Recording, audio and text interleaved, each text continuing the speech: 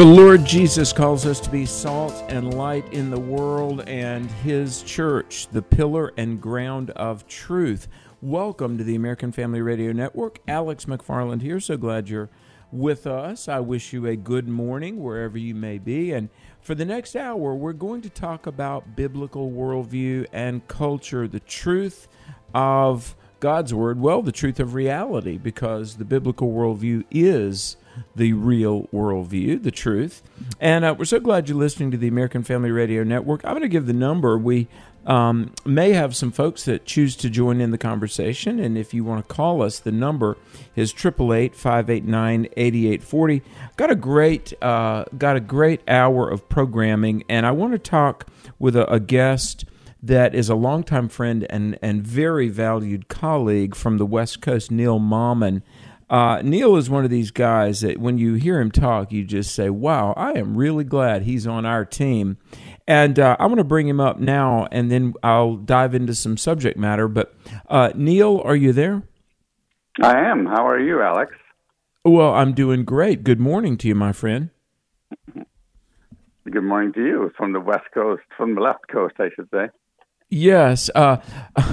So you're in California. I've got to ask, are you in danger? Are they holding you against your will? How may we come and help you, Brother Neil?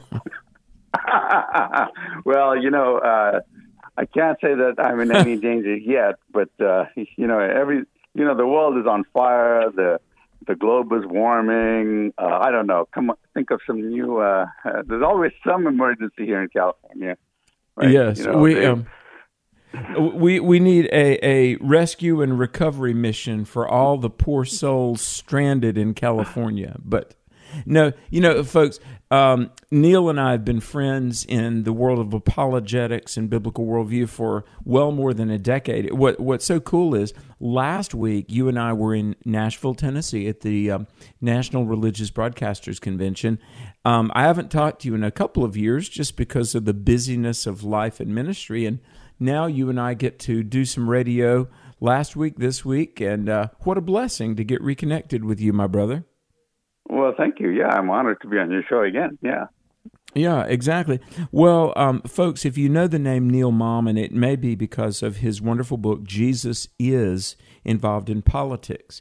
Now, when you hear that title, folks, because, listen, I grew up hearing ministers say, well, you don't mix the pulpit and politics. You don't, good Christian people and certainly ministers of the gospel, we don't touch politics. And Neil, by the way, would you believe that in 2016, the governor's race in my home state of North Carolina, we had two choices. We had a person that was a professed Christian, pro-lifer, constitutionalist, right on all the issues, conservative, great track record of leadership, Pat McCrory. And then we had a candidate, Roy Cooper, that was pro-abortion, pro-gay marriage, open borders. I mean, it was as two divergent worldviews as you could imagine. And I was asked by FRC, because I'm from North Carolina and pretty known throughout the state. There are 100 counties, and I had preached in 96 of the 100 counties. So I was asked to try to engage pastors that with voters' guides, which I did. And in much of North Carolina, we have rich basis of constituency. But over and over, I mean, big, major churches, pastors would say, oh, Brother Alex, I'm with you. Alex, we stand with you, but I don't touch politics. Anyway, long story short, the Christian conservative constitutionalist lost. The pro-abortion, pro-gay marriage, progressive socialist won, and it was only by a few thousand votes, but I had to confess to the Republican National Convention and FRC, and we did our best. We had a lot of boots on the ground. I said, but pastors throughout North Carolina, the ones that you think would be very vocal for truth really weren't. you could not get many of the pastors engaged. And all of that to cue up your book, Neil, Jesus is involved in politics. Why do you feel like in the minds of so many Christians and so many clergy, it's just anathema to you from the pulpit address moral, social, political issues? Well, I think we've been brainwashed into it. For instance, one of the reasons is that back in the 50s, a very bad senator named Lyndon Johnson was running for office in Texas, and at that time he was a very corrupt man, and there were a number of nonprofits that were not Christian, they were not religious, that tried to stop him from being elected as senator. This is before he became vice president and then later president. So they fought against him tooth and nail, and using their nonprofit status, obviously, to collect donations and whatnot. And so when he was elected, because the corruption was great in Texas at that time, and when he was elected, he immediately passed an amendment that was voted, and it's called the Johnson Amendment, that basically said if you're a nonprofit, you can't get involved in politics. Now, what happens is, and a lot of people don't realize this, and I say this all the time, laws change hearts, and people disagree with that all the time. I mean, it may not change your heart to become a Christian, but it will change your heart towards the law, towards what you think is good and bad. And so pastors, as a result of that law for the last 50, 60 years, have thought, oh, well, the law says I shouldn't get involved in politics. And of course, the thing that they use against them is they say you will lose your 501c3 nonprofit status if you get involved in politics. So there's a couple of things now going let's on address this just for 1 second, because church folk across America, this is going to be very helpful for you. And Neil, I've heard it dozens of times. Pastors will say, and they'll sort of misspeak. They'll say, "We'll lose our 50C13." I mean, they garble it. Actually, they don't know what it is. Yeah. Churches don't need a 501c3 because churches by congressional law are exempt from taxes anyway, aren't they? Yes, they don't have to pay property taxes. When you donate to them, you get a write-off. You basically are exempt from that portion on your taxes. So all these things. But here's the thing: even if they did need that write-off, in the history of this law, not a single church has ever lost its tax deduction as a result of speaking about politics. And so, in fact, every year on Pulpit Freedom Sunday, thousands of churches, I don't know what the number is up to now, but thousands of churches, godly churches around the United States pastors will preach a very political sermon. They will mail it to the IRS and say, come on and get me. And the IRS always reluctantly or happily says, no, we're not coming after you. We're not interested. In fact, they don't even respond to them. And when the churches do that, the the Alliance for Defending Freedom and a bunch of other Pacific Justice Institute advocates for faith and freedom, all these guys are standing by just itching to take that case. Here's why. Because they know they will win, and they know that the IRS will then be forced to pay them all their legal fees. And what sounds better to a lawyer than to know that he's going to be able to sue somebody and get paid by the other party because they'll win the case. And the IRS never takes them up on it. Hey, by the way, folks, if you're just tuning in, this is Alex McFarland. You're listening to the American Family Radio Network, and we're talking with our friend and colleague, Neil Mammen. He is doing a lot of great work on behalf of God and country, but I do want you to be familiarized with his book, Jesus Is. That's a present tense verb. Jesus is involved in politics. And a website that could familiarize you with that book and brilliant line of thinking is JesusIsInvolvedInPolitics.com. Hey, Neil, have you ever had an atheist or secularist say to you, well, churches don't pay their fair share, and, think about the billions of tax revenue that could inure to the U.S. government, but churches are getting this free ride. Have you ever heard the secularists argue along those lines. Yes, all the time. And of course, that's absolutely nonsense, because I tell them, I said, they did a calculation once, and they found out that a church of about 400 saves the city, not 400, a church of about 100 people saves the city or county almost $150,000 in cost, just by all their programs they have. Just a small church. Now, I take a big church like a 4,000 or something, and when I were talking about saving almost millions in costs for the city, and that's in the youth programs, that's in the Sunday schools, that's in the counseling, and by the way, they did that calculation using $11 an hour as a value per hour. Yeah. And now, who gets paid in the city gets $11 an hour? Neil, I was interviewed by a journalist from Gannett newspapers, and I was thinking, because it was about Christianity and political and moral issues. Now, I kind of thought he would be one of these churches should pay tax guys, but surprisingly, from Gannett newspapers, and I'm not going to give the guy's name, although I could. But he shared a lot, and he said he was an agnostic, but he passionately believed churches were in the right to be exempt from taxes, because here's what he said.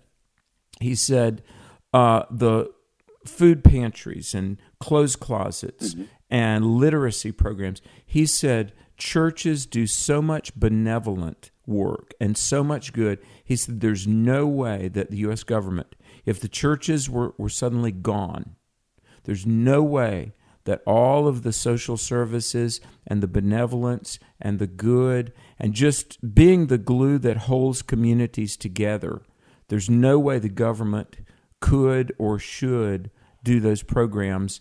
And this Gannett journalist who heads up coverage, part of his beat is the religion beat. He said, no, one of the best things that Congress ever did was exempt churches from paying tax. And I thought that was a pretty solid affirmation of what we teach. Yeah, very impressive, especially when a news reporter understands what's going on. That's really good. Yeah.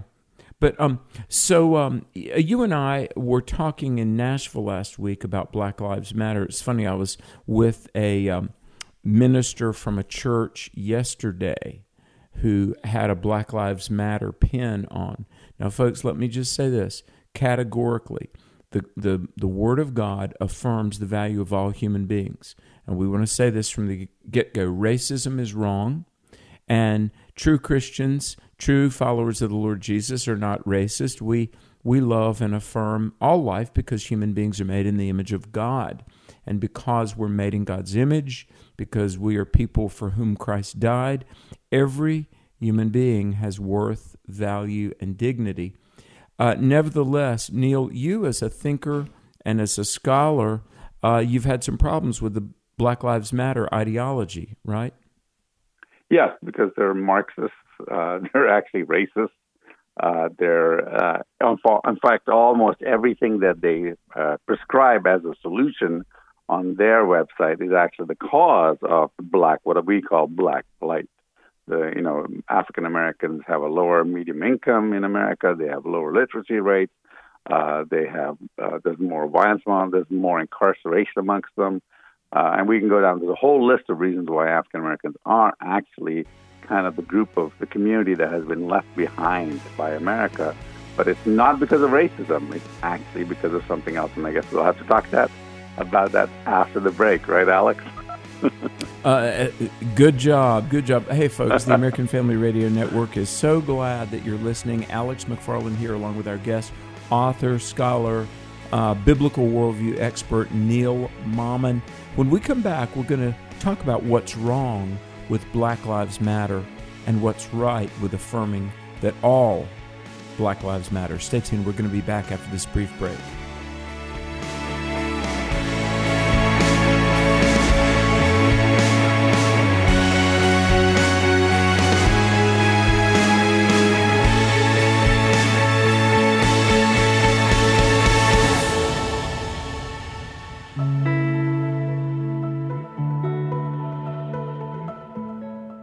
Judy Goodell and her husband set up a charitable gift annuity through the AFA Foundation. What we love about it is that it represents stewardship principles that we feel strongly about. So we got very, very excited about this opportunity. With a charitable gift annuity through the AFA Foundation, an AFA supporter can guarantee a permanent monthly income, as well as supporting the American Family Association for years to come. We do feel convicted about really praying about all that God has really blessed us with. And so many people we know just want to leave it all to their kids. And we know the danger of that. And so we just are really just trying to pray through it, and God gave us great confirmation as we prayed that this would be a good use of the Lord's money. Find out if a charitable gift annuity is right for you at 800-326-4543, extension 345, or email foundation@afa.net. If you are engaging in sexual sin, today is the day to repent. As it was corrupt in Judah, let's be honest, the same things are happening today. The pornography addiction amongst the body of Christ is through the roof. And by and large, many in the church are not discussing these things too often because many of the people who are entrusted with the responsibility to do so, they're bound themselves. Listen each weekday from 5 to 6 p.m. Central for the Hamilton Corner with Abraham Hamilton III on American Family Radio. What would you do? Sadie, I appreciate your thought behind the gift card, but I just can't take it. I promise not to shop at Target because they allow men in areas that need to be private and protected for women and children. I hope you'll go to afa.net/Target and learn about it. I'm not giving them my money. Aunt Sadie didn't know about AFA's call to boycott Target, but she knows now, and so do you. Learn even more at afa.net/Target. afa.net/Target. Hey everyone, this is Nathan Cochran from Mercy Me. We want you to know that freedom from addiction is possible, and it starts at Adult and Teen Challenge. I was so high and I was so drunk that I couldn't walk, I couldn't even stand up, I couldn't speak, and I collapsed in my garage. All I remember is my mom screaming. From what they've told me, they had given me CPR until the ambulance got there, and then I awoke 2 days later in the hospital. I heard about Teen Challenge, I came here. This place has shown me that it truly does care. They don't want you to live how you're living anymore. They don't want you to feel how you feel. They want you to feel and see yourself how Christ sees you. For over 60 years, Adult and Teen Challenge has been providing hope and healing for a new, drug-free future through the power of Jesus Christ. They have a variety of programs for men, women, teens, and more in hundreds of centers nationwide. You can find the center nearest you at 855 End Addiction or teenchallengeusa.org. You're listening to American Family Radio.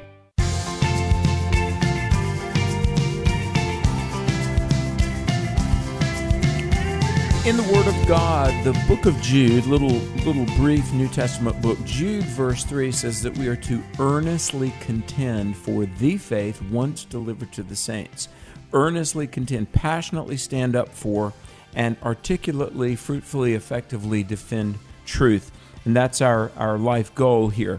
And welcome back to the American Family Radio Network. Alex McFarland. By the way, I'll be on, as I am every afternoon, live 3 to 4 Central, 4 to 5 Eastern, and so forth, exploring the Word. Hey, and by the way, our Biblical Worldview Camp for Youth, now in its 24th year, July 17th through 22nd. We've got Biblical Worldview Apologetics Camp. Now, just coincidentally, this year we are in North Carolina, my home state, about an hour east of Raleigh, super easy to get to. And if you go to my website, which is alexmcfarland.com, alexmcfarland.com, or here's another website, the actual website of the camp that we've rented is ncrefuge.org. And look, there's fishing and hiking and horseback riding and ropes course and all the kind of fun camp stuff. But myself, Will, and Miki Addison, they're amazing from AFR. They're going to be there. And we're going to talk to the middle schoolers and high schoolers about God and country, being a disciple, standing for truth. And so check out this camp. The theme is Unashamed, Building Your Biblical Worldview. Summer Camp, Apologetics 2022. It's going to be great. But I want to bring back my friend, my colleague, Neil Mammen. Hey, Neil, think about this. Jude says we're to earnestly contend for the faith. And I want to throw something out. I want you to comment on it. Folks, listen to this. If you're ever in a debate, a way that you can attempt to control the narrative is present your opponent with something called a false dichotomy, like either or, and you've put in front of your opponent two options, neither of which is what they want, and you get them on what we call the horns of a dilemma. Now, in the case of Black Lives Matter, and Neil, I want you to tell me if I'm thinking correctly here, the way that the left framed the conversation about race was this: either you support the ideology of Black Lives Matter or you're a racist. Now that's what I would call a false dichotomy, because in reality, neither of those options is right. We're not racists, but yet we're not Marxists either. And so what you do when you're on the horns of a dilemma, you help point out the more accurate third way. No, it's not these two things. And Neil, would you say the mandate that either you support Black Lives Matter or you're a racist, that's a classic use of a false dichotomy to control the trajectory of the conversation, isn't it? Yeah, absolutely. In fact, they want you, in fact, they're forcing you into this dichotomy because they don't want you to have a solution. They want you to either accept the Marxism or they want you to accept that you're a racist. Although what's funny about the whole racist thing is once they also teach something called critical race theory, which says it doesn't matter. You're a racist anyway. Even if you, as long as you're white and not black, you're a racist, right? So they want to push you into that racist mold regardless, which is kind of their modus operandi. But isn't that in itself a racist proposition? That Absolutely. I'm evil, I'm preloaded with software merely because I'm a Caucasian. Yes, because you have to understand the thinking that they have is that they want to break down and destroy American culture, Western civilization. I mean, the Great Reset, right? They want to destroy everything that is in the West. And when they say they want to destroy Western civilization, what they mean is they want to destroy Western morals and standards and create their own. And so this is all part of it. But so the way we deal with it, and I know you're leading to this, the way we deal is that we say we use an Aikido move.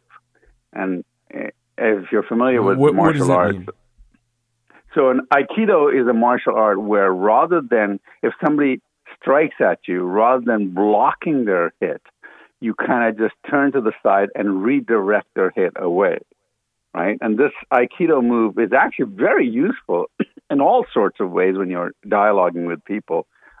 So, for instance, if somebody comes up and says to you, Black Lives Matter, Black Lives Matter, you know, in the news they had this group of people yelling at this lady, trying to force her to say Black Lives Matter when she was sitting at a restaurant.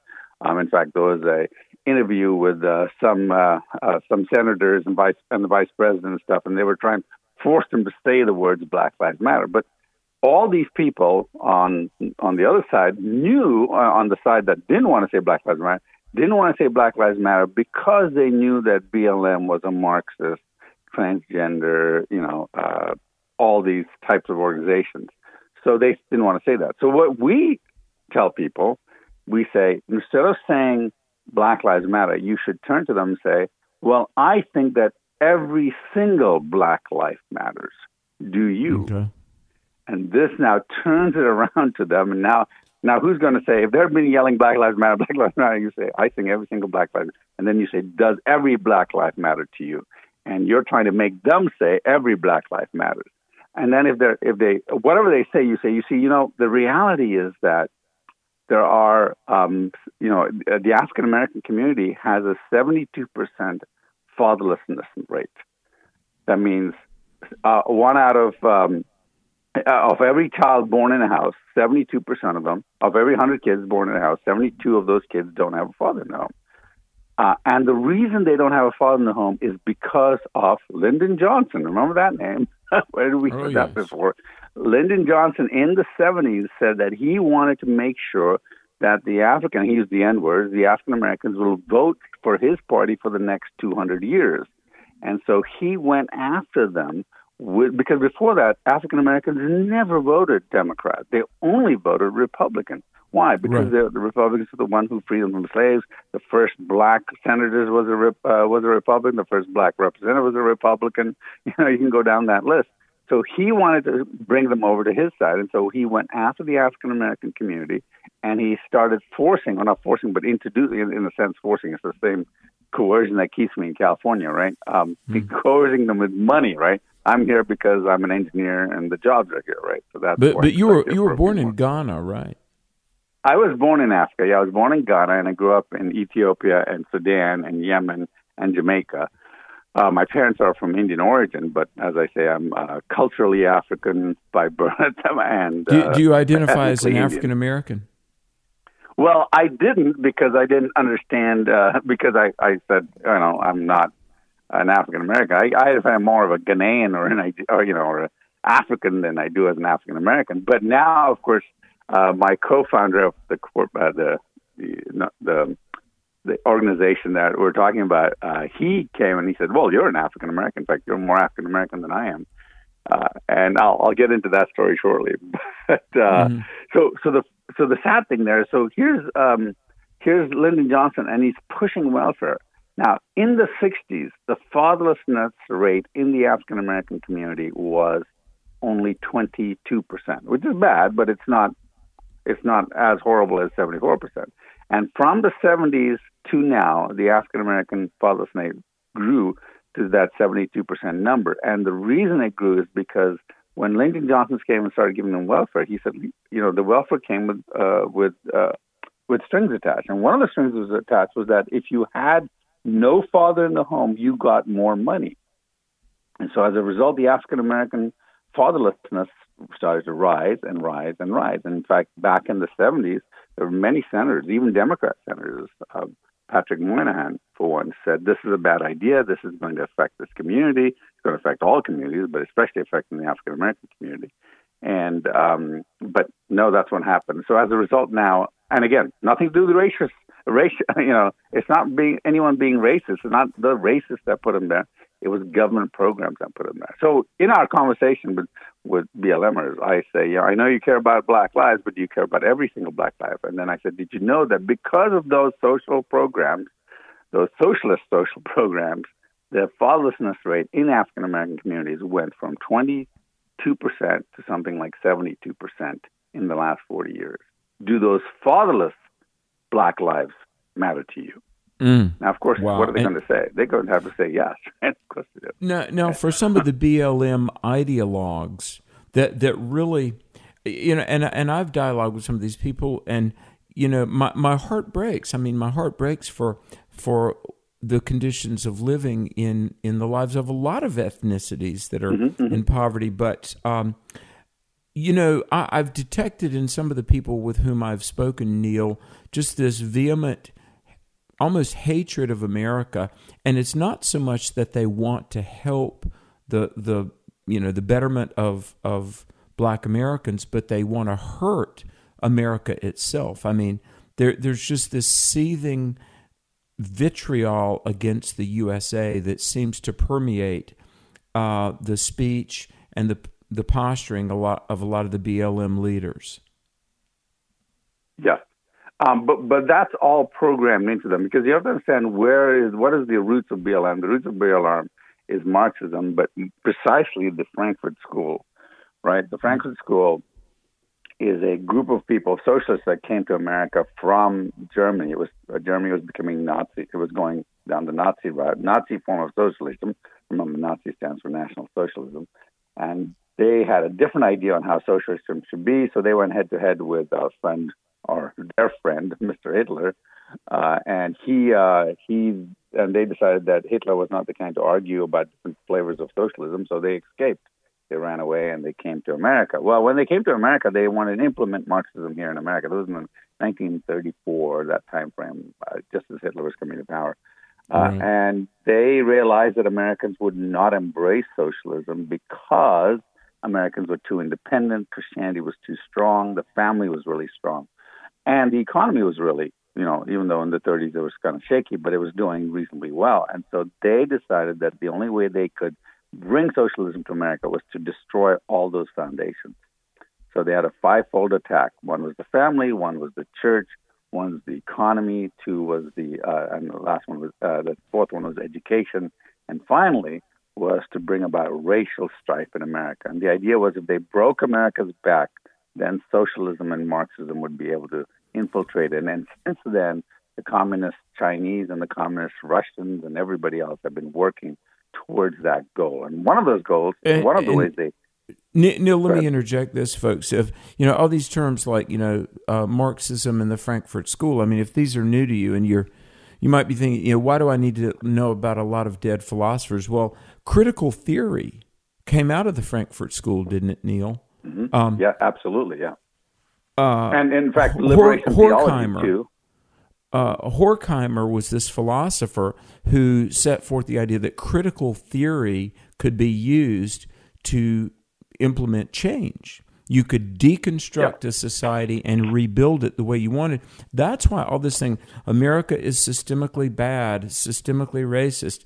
You can't help it if you're a Caucasian, conservative, freedom-loving American, you are racist, and it's built into your DNA, and we've got to change that.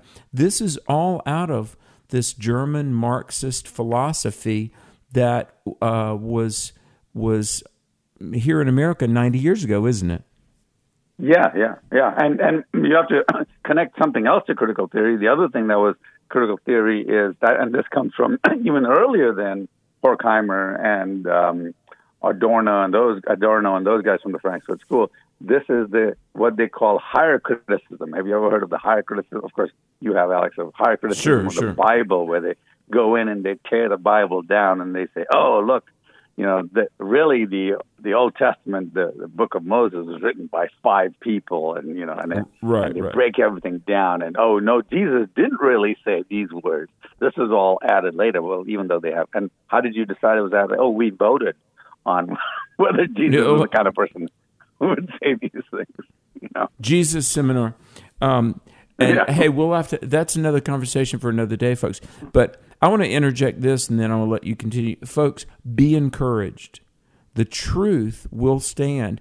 And I want to say this, the truth is defensible. Neil, 800 years ago, Thomas Aquinas, by the way, he lived 1225 to 1274, but he said this about Christianity, but I'm going to say it about reality.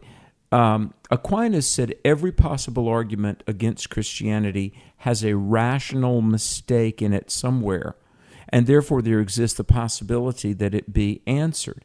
I want to say this, every possible argument against truth and for error, there are either accidental or intentional rational mistakes in there, and truth can be defended. Neil, whether it's the truth of the Bible being the Word of God, Jesus the Son of God, or even our liberty and the moral principles written on every heart, truth has suffered attack, darkness has been sold to us, but the truth can be defended, error can be refuted, and for God and country, we have to rise to this calling, don't we? Absolutely. In fact, we are called to defend the truth, right? We're called because in truth, we have, along with truth, is morality. And what is morality? Morality is protecting people against evil. And it's not just morality of the things that I do. Why does God ask us to do something that is good and not evil? It's because anytime we do something evil, we hurt other people. God's laws, all God's laws are given because they will protect us and others from pain. Neil, I want you to give that website for every single Black Life Matters. What is that website? It's everyblm.com. Everyblm.com. Every Black Life Matters. Everyblm.com. Hey, we're out of time right now. May we visit again soon? Absolutely. Thank you. I'd be honored to. Everyblm.com. Folks, the American Family Radio Network is going to be right back after this. Alex McFarland, so glad you're listening. Stay tuned. More to come this hour where we celebrate, imbibe, and prayerfully work to defend truth. Don't go away. We're back after this brief break.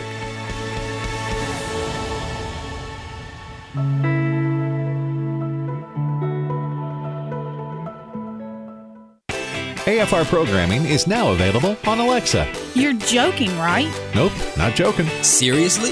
Yep, this is not a drill. Wait a minute. No way. There's a way, the Alexa way.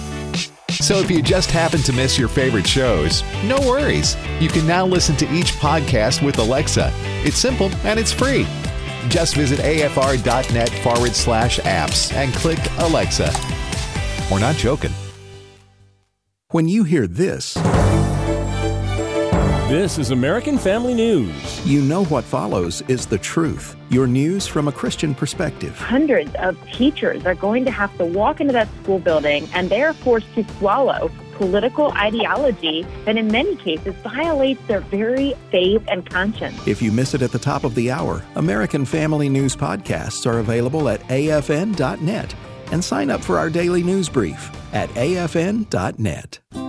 The following are real-life stories from Trinity Debt Management. My story begins with debt, a lot of debt. I used my credit cards as a source of income. It was not a good situation. I couldn't pay my bills. The interest on the cards was really high. If you're in debt and you need help, call Trinity at 1-800-788-1813. I initially was scared to call, and immediately I felt relief. They contacted all of our creditors, and they put us on a plan for success. Trinity will consolidate your accounts into one easy-to-manage monthly payment, reduce your interest, and possibly improve your credit score. You'll save thousands. I've been able to pay off close to $15,000. We're doing a lot better. Please pick up the phone and see how affordable and easy it is to pay off your debt. It's a godsend. We're debt-free for keeps. Call Trinity at 1-800-788-1813. That's 1-800-788-1813. Here's some great news. If you missed the deadline to sign up for health insurance, or if, like a lot of people, you just have a plan you're not happy with, you still have a choice. It's called MediShare. It's a Christian healthcare sharing program. There are more than 400,000 members now, and they love it. In fact, MediShare has double the customer satisfaction rate compared to that of health insurance. And MediShare really is the gold standard when it comes to healthcare sharing. It's been around more than 25 years. Members have shared more than $4 billion of each other's medical bills. Plus, MediShare is for you. It has saved its members billions by advocating on their behalf. Best of all, the typical savings for a family is around $6,000 a year. So if you think you're stuck with a high-cost health plan that doesn't have much to offer, think again. MediShare has a 98% customer satisfaction rating, and you are invited to be part of it. Call now. 833-44-BIBLE. That's 833-44-BIBLE. 833-44-BIBLE.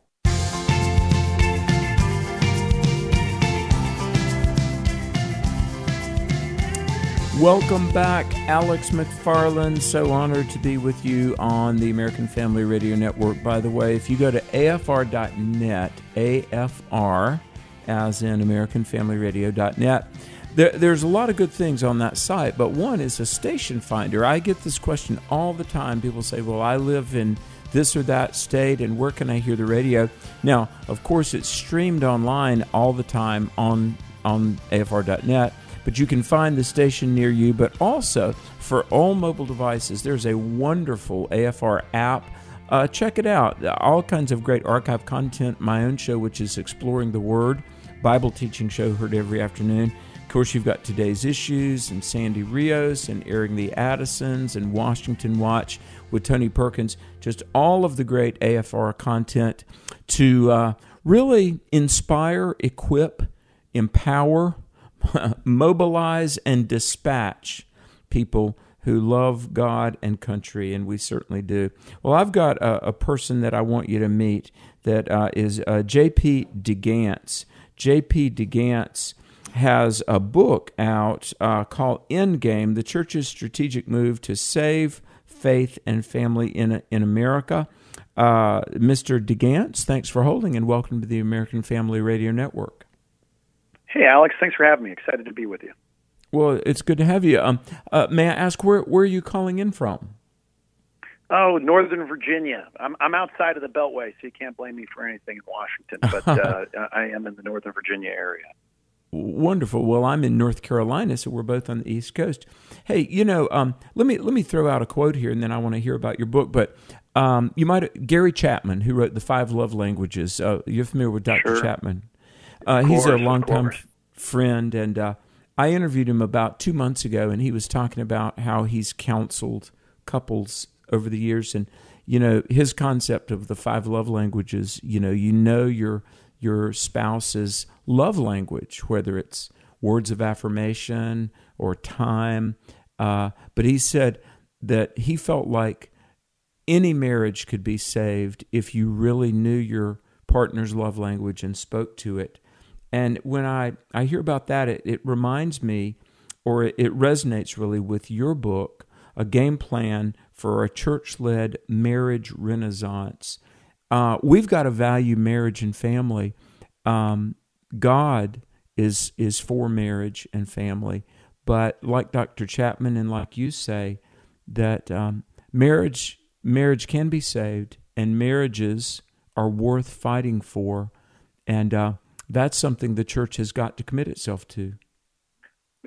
Amen to that. And in fact, and I would say to anybody listening, I would add to it that the ability for us to advance the gospel, to spread faith in Jesus Christ and lead more souls into heaven is completely dependent upon it. And that's one of the key points of the book, that I think a lot of times pastors see it as an important ministry among many other ministries.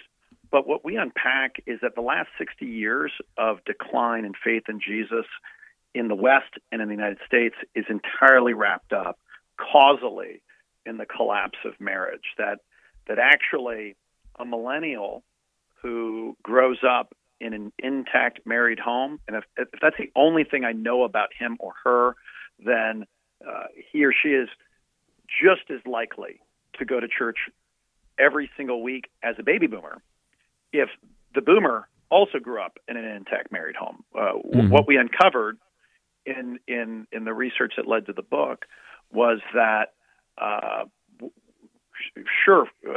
faith in Christ and active faith participation does appear to be on the decline overall, but when you control for family structure, it is not. And what's changed is family structure. And so, and none of that should be surprising to us as Christians. That obviously, Scripture begins with a marriage in the garden, and it ends with the wedding of the Lamb, and everywhere in between, God tells his love story to us as a spousal one.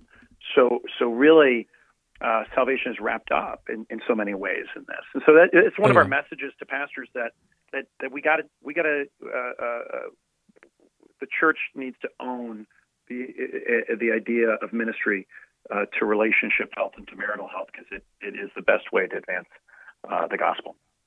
Exactly. JP, I've got a shelf of sociology books, not Christian books per se, but scholars that basically say the state of marriage and family defines just about everything else about the future of our culture. That's absolutely right. I mean, there's been an avalanche of research into this by secular scholars. Every concern that would be a secular concern that's a worthy concern, everything from depression, suicide, drug use, overdoses, educational attainment, crime, all of it's wrapped up in this. And since the year 2000, the number of people getting married has collapsed 31%, and since the year 1970, it's collapsed 61%. And I know, there's a saying that marriage civilizes men, and I know my wife would agree with that. And so, if that's true, what that really means is we've never been in a place in our society where there's more uncivilized men in our communities, and that's just confirmed over and over again in the daily news. So this is important.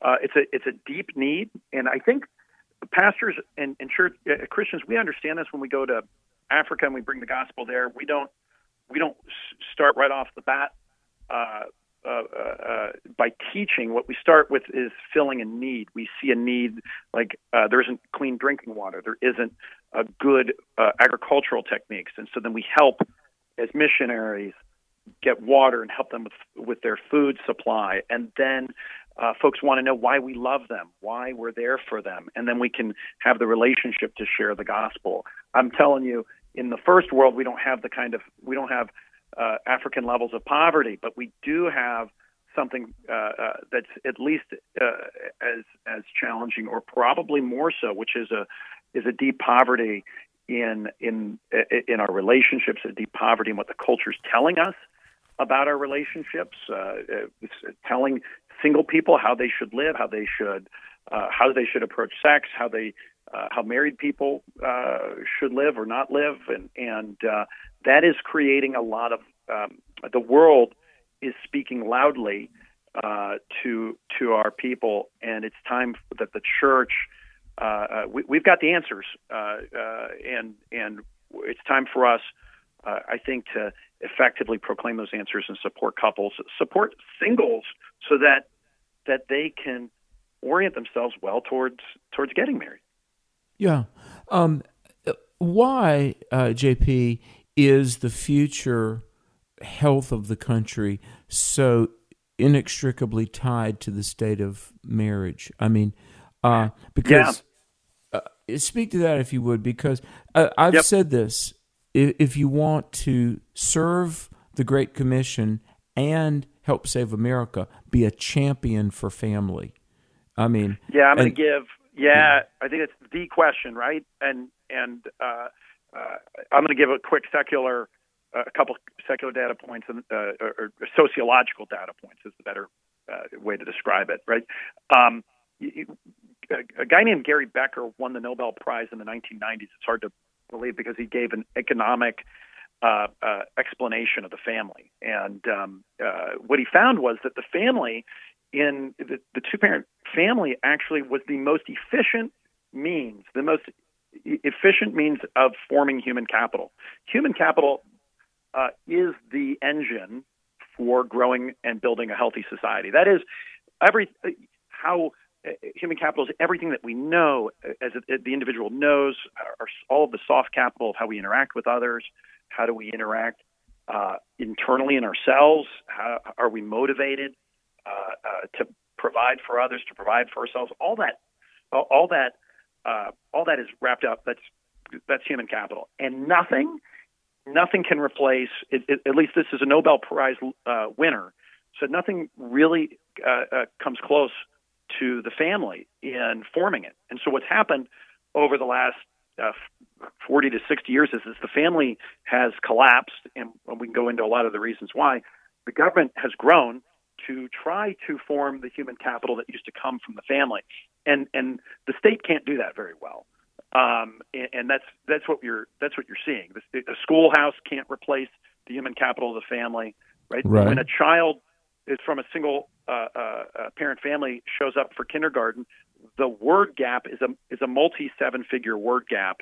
Yes. And that 5-year-old has heard millions fewer words spoken in his or her presence. What that means is that the child's lifelong is going to have a lifelong vocabulary gap in all likelihood. Okay, that a school can't overcome. Okay, or we'll find it incredibly challenging to overcome. So all that fuels this stuff. And I'll throw one other item that is well known in social sciences is adverse childhood experiences. Okay, adverse childhood experiences. Social scientists and psychologists will tell you the more of these that you have, the less flourishing you have as an adult. The more depression, the more likely you are to commit crime. The more likely you are to be a risk to society. And generally speaking, kids who grow up in homes with mom and dad there have less adverse childhood experiences. It doesn't mean they have none, and I'm not saying that. I don't want any listener to think that kids from two-parent married homes don't have problems. Okay, numerically speaking, from a social science perspective, they have far fewer adverse childhood experiences. That's what the data says. And so, as a consequence, as those adverse childhood experiences grow in homes where there aren't a mom and a dad there, that spills over to the health of our society. That means individuals who are need more services from the state and produce less revenue to the state, as a for instance, right? It's often said that in prisons there's a lot of cards that go out on Mother's Day and very few cards that go out on Father's Day, right? Sure. So it means I've always you have heard that. more a greater population of incarcerated individuals. So nearly every measure that you can look at from a social science perspective that's negative is powerfully correlated to the collapse of the family. And then it also ties into the collapse of the church. Okay, so this isn't that the church can just stand back and go, wow, that's a really terrible thing for society, but we're okay. No, it actually drives a significant. It makes it a lot harder. When Jesus says in the Gospels, and he gives the parable of throwing the seeds, and the seeds thrown on rocky soil, okay, they might grow for a bit and then die off, right? It's hard. And JP, let me throw this in there. 30 years ago, people were saying that liberal education drew people towards secularism, and thus the breakdown of the family. It was almost like the breakdown of the church and then the breakdown of the family. But in reality, data is showing that first there was the weakening and the unraveling of the family, then the abandonment of church. I mean, that's why exactly. I always said, yes. If you want to restore the church, then be a champion for family. That you're 100% correct. That's what the data is overwhelming on this now. We've got to get away from repeating myths that are not grounded or supported by historical or social science data. The family, the sexual revolution begins in 1960, and you start having the decoupling. And my co-author and I go into what he calls the decoupling effects. What used to have a package deal, Alex, where you had marriage was coupled together tightly with parenting, which was coupled tightly together with sex, which was coupled together tightly with partnership.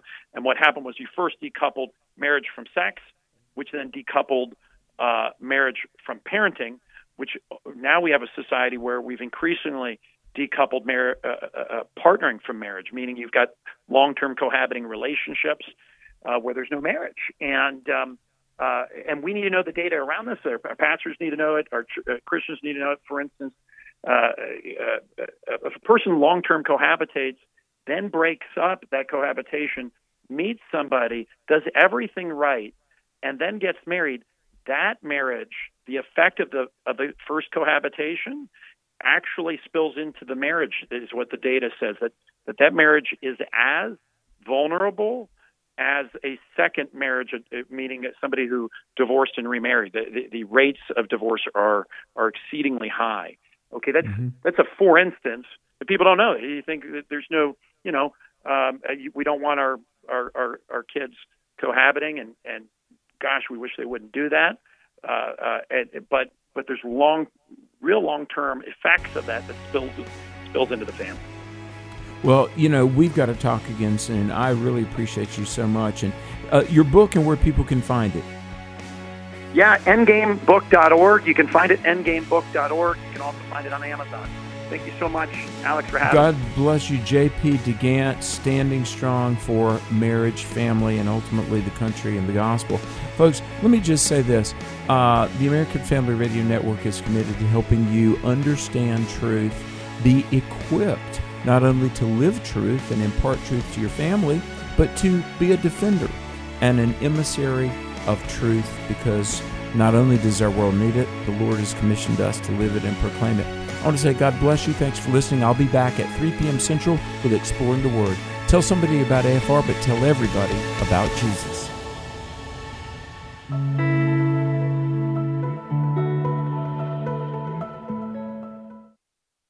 The views and opinions expressed in this broadcast may not necessarily reflect those of the American Family Association or American Family Radio.